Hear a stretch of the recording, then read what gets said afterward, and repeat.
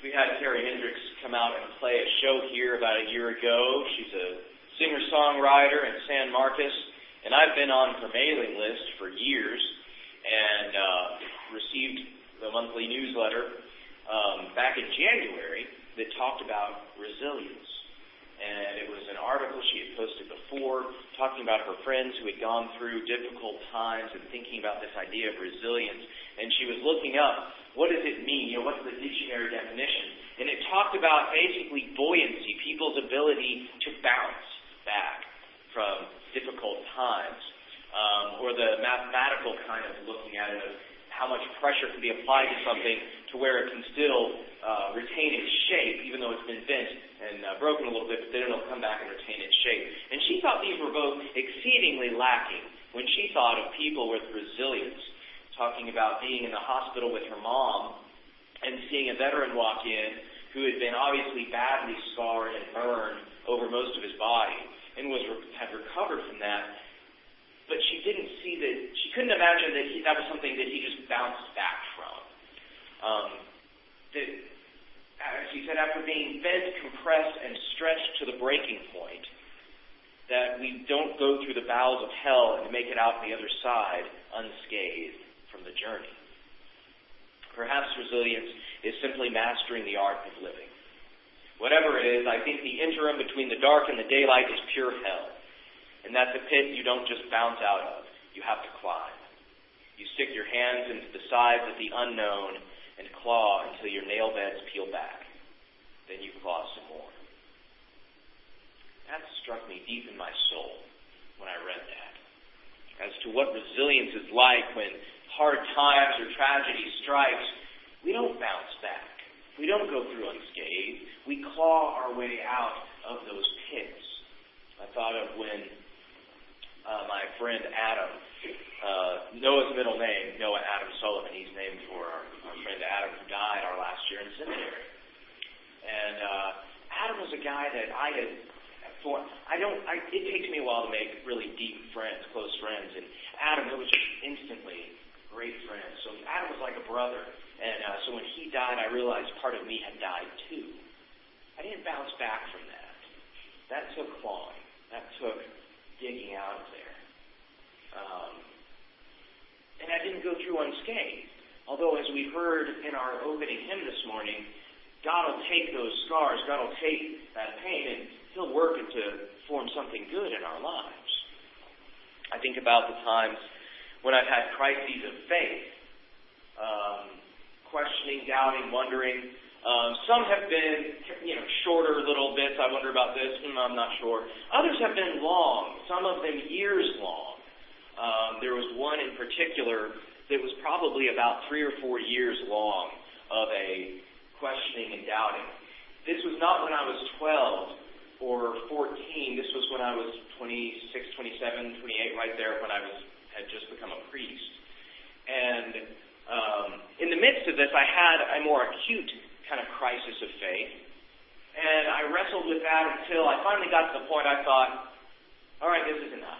This is, whatever I'm saying I believe right now, that's good enough for now. I just couldn't keep wrestling anymore. But I knew that this underlying question was still there, but I figured, okay, I'll let it lie for now. So then, a couple years later, then it really came to a head. And had to decide, finally, do I believe this or do I not? Was pretty sure that I didn't, because I couldn't prove it. And that was my, Dad would tell me that 2 + 2 = 4. I needed him to prove it to me, right? Back as a kid. So I always had to have proof.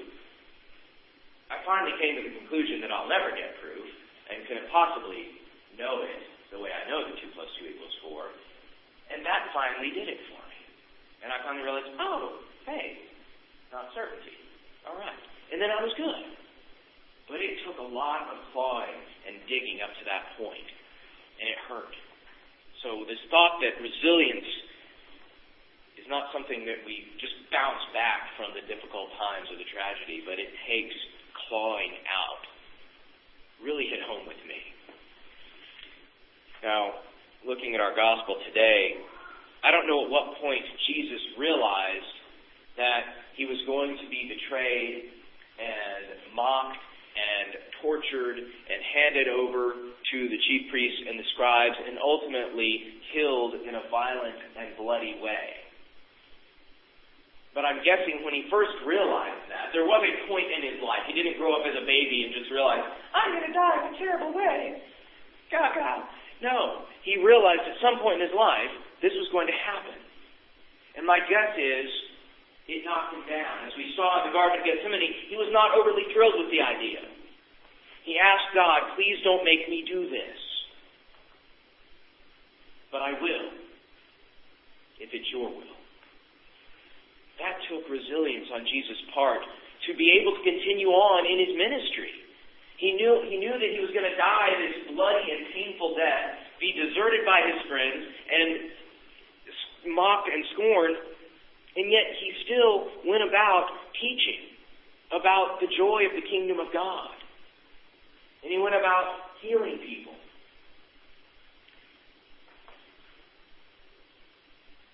That took resilience. Jesus had to claw his way out of the pit of fear and despair to be able to go on with the daily living and the knowledge of this death that was coming. It took resilience for Jesus to do this, and it took resilience for his disciples to continue to be with him once they had this knowledge. Jesus told his disciples about his upcoming death and resurrection, partly so they would remember that he told them that and believe, but I think he also told them because he needed them there with him. Any of us have ever been in a pit of fear and despair, in the darkness of being torn apart. We generally need friends with us. We need someone there to help us through that. Jesus needed his disciples there with him. And I think that's why his rebuke of Peter was so strong. When Peter says, no, Lord, this should never happen to you. And he says, get behind me, Satan. Ouch. Don't underestimate how much that stung Peter. Or how much Jesus really needed to say it. Because Peter was denying that this terrible thing was even going to happen. Like someone saying, oh, it's not that big a deal. So your parents just died. They were old. Who cares? Or whatever it is, it's not that big a deal. My stuff's worse than yours. Or it's not that big a deal, you'll be fine. And blow them off. Well, that doesn't help, and that's what Peter was doing. And so he rebuked Peter pretty strongly. I think Peter probably needed the rest of the disciples to go back and say, what the heck just happened? You know? And he needed them to help bring him out there too. Which eventually he did. But he didn't just bounce back from that. It took clawing. Resilience requires friends and people to be with us. And sometimes we have to be alone in whatever darkness we're in. But then we also need friends to help pull us out. As Christians, we are people of resilience.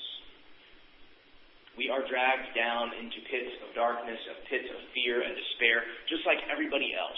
We don't get to get a pass on any of that. We're not alone, though. We're not alone because we have Jesus in there with us. And Jesus supports us, and when we start clawing, he helps lift us up a bit so that we can have some of his strength to help claw out of there. And we also have Jesus in the hands of our friends to help pull us out of there when we're ready. So we're not going through this alone. And we're not going to go through those processes unscathed, but we do go through with resilience and trusting in Jesus and trusting in the love of the friends that we have, trusting that he's gone through that same shame and hate and scorn with resilience.